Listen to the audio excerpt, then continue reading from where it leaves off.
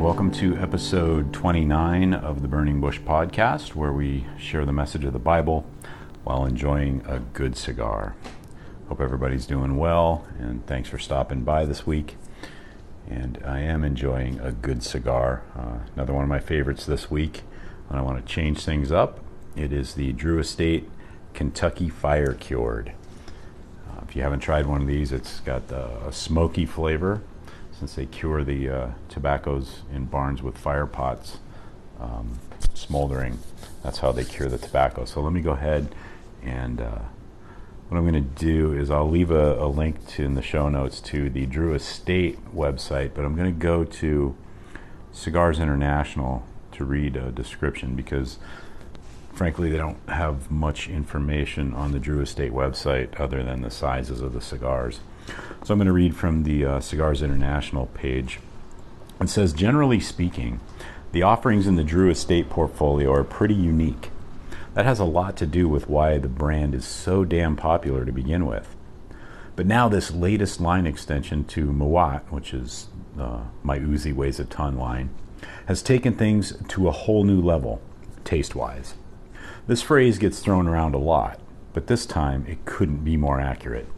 You've never tasted anything like this before. The biggest difference with Kentucky Fire Cured is the inclusion of, you guessed it, American fire-cured tobacco leaves from Kentucky and Virginia. While normally tobacco is air-cured, these special leaves are left to hang in specially constructed curing barns, a process that dates back more than 200 years and that imbues each leaf with a rich, smoky, slightly sweet flavor that boasts exceptional balance and uniqueness. Notes of oak, hickory, and maple-laced sweetness explode on the palate.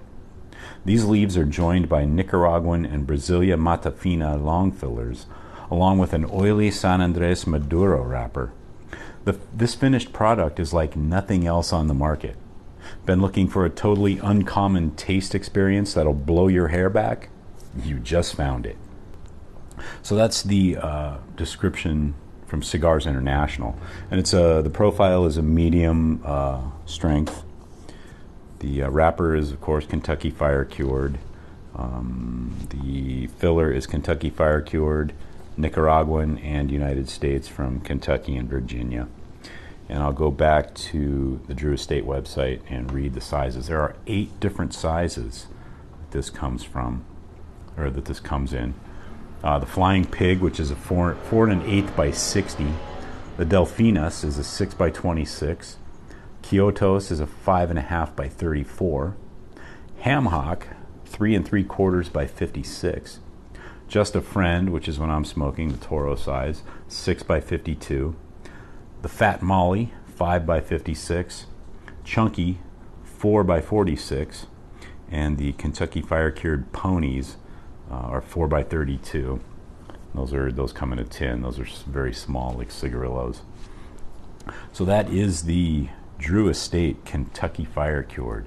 If you haven't experienced these, I would highly recommend you do, because again, it's like nothing you've ever tasted before. And if you want to change things up, it's a really nice alternative to your normal everyday cigars. So let's go ahead and get into the last section of chapter 7 of What Does God Want by Dr. Mike Heiser. The section is entitled, What the Gospel Isn't. Our discussion about the content of the gospel makes it clear that the gospel is about what Jesus accomplished on our behalf. Everlasting life, salvation, is a gift given to those who believe in what Jesus accomplished on our behalf. Our culture tries to muddle this clarity. It offers self-improvement or vague spirituality as substitutes. But the biblical description of the gospel defies such things. The gospel and salvation has nothing to do with personal enlightenment, looking within on a journey of self-discovery. The gospel is not about exploring ideas from a spiritual smorgasbord.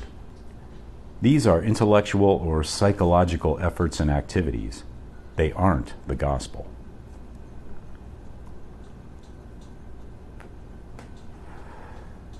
But these sorts of alternative gospels are the easy ones to detect and eliminate.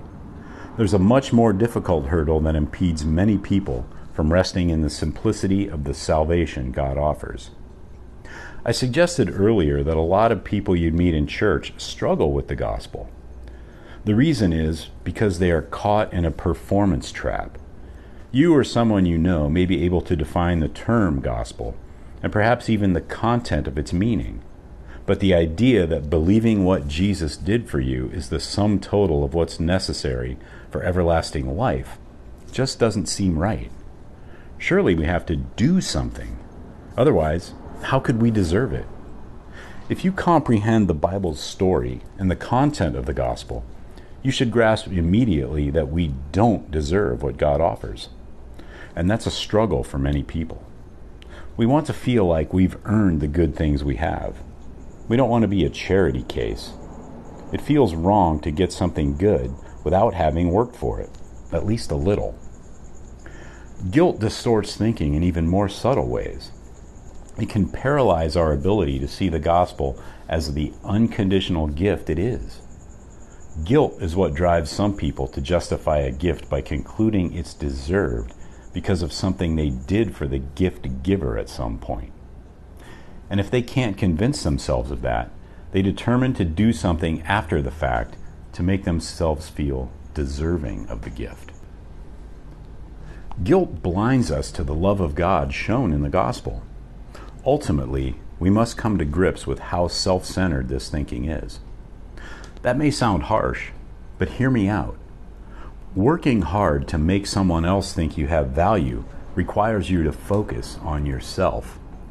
You can't be focused on someone else when the goal is to make another person think you are worthy of their attention or love. We want to feel good about ourselves, i.e., we legitimately deserved something, so we aren't taking what doesn't belong to us. We also want others to feel that way about us too, i.e., we want others to give us something because of the way we make them feel about us. The gospel strips this away and casts it aside. It exposes us, demanding naked humility. It insists the focus be entirely on God and Jesus. That's why it's a hard pill to swallow for so many. It doesn't let us take any credit.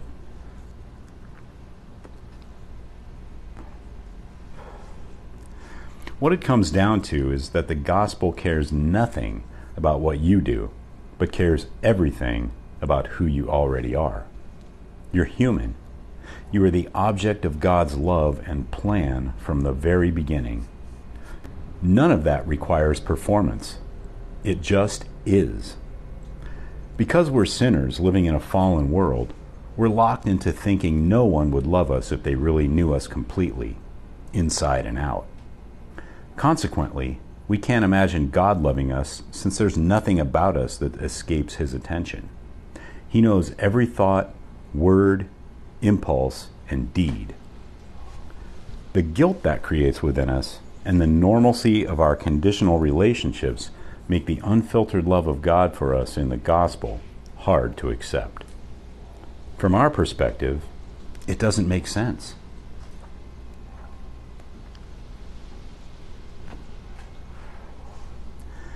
I should say at this point that I'm not suggesting that people who hear the true gospel and embrace it with all sincerity aren't really saved. I honestly believe that they believe and are in the family of God. What I'm describing is the soul-crushing internal life many of those believers are still living. Their guilt has transformed the love and grace of the gospel into a performance-centered, merit-based experience. They begin to wonder if God still loves them like He did the moment they understood the gospel and believed it. They look at the sins they commit as believers as reasons for God to be unenthused and ambivalent toward them. They're convinced they can't measure up to God's expectations and wonder if they believed enough or perhaps didn't really believe at all when they thought they did.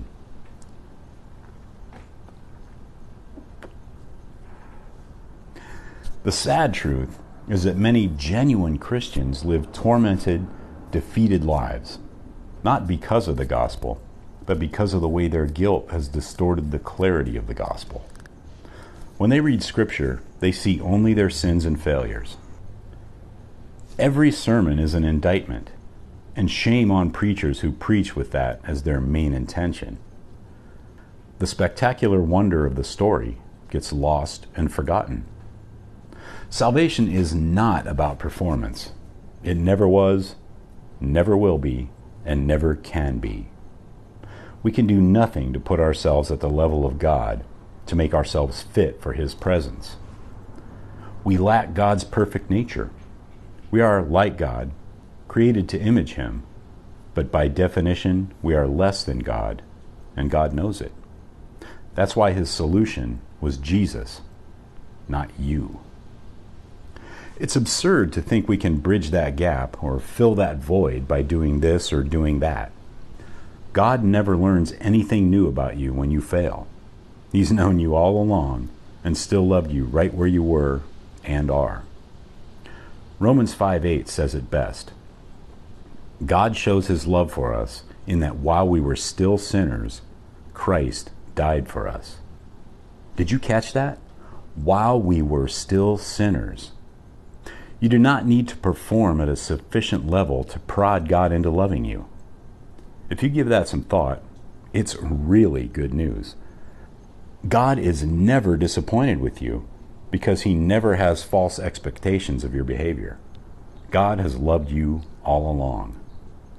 For God so loved the world that He gave His only Son, that whoever believes in Him should not perish, but have eternal life.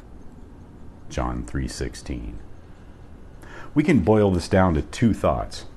Salvation, membership in God's family, cannot be earned. It can only be received by faith, belief. God offers it because He is gracious and loving. There is no other reason, nor can there be. And that is the end of chapter 7 of Mike Heiser's book, What Does God Want? Next time we'll begin in chapter 8, which is part 3 of the book, entitled Following Jesus.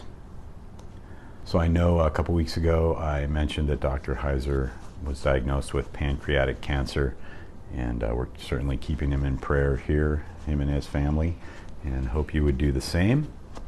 And check out the show notes for links to all of Mike's stuff, his Awakening School of Theology, Naked Bible podcast, all of his books, as well as links to the cigar for this week and Steve Wiggins' new ministry called Groundworks Ministries for a daily devotion and Bible study.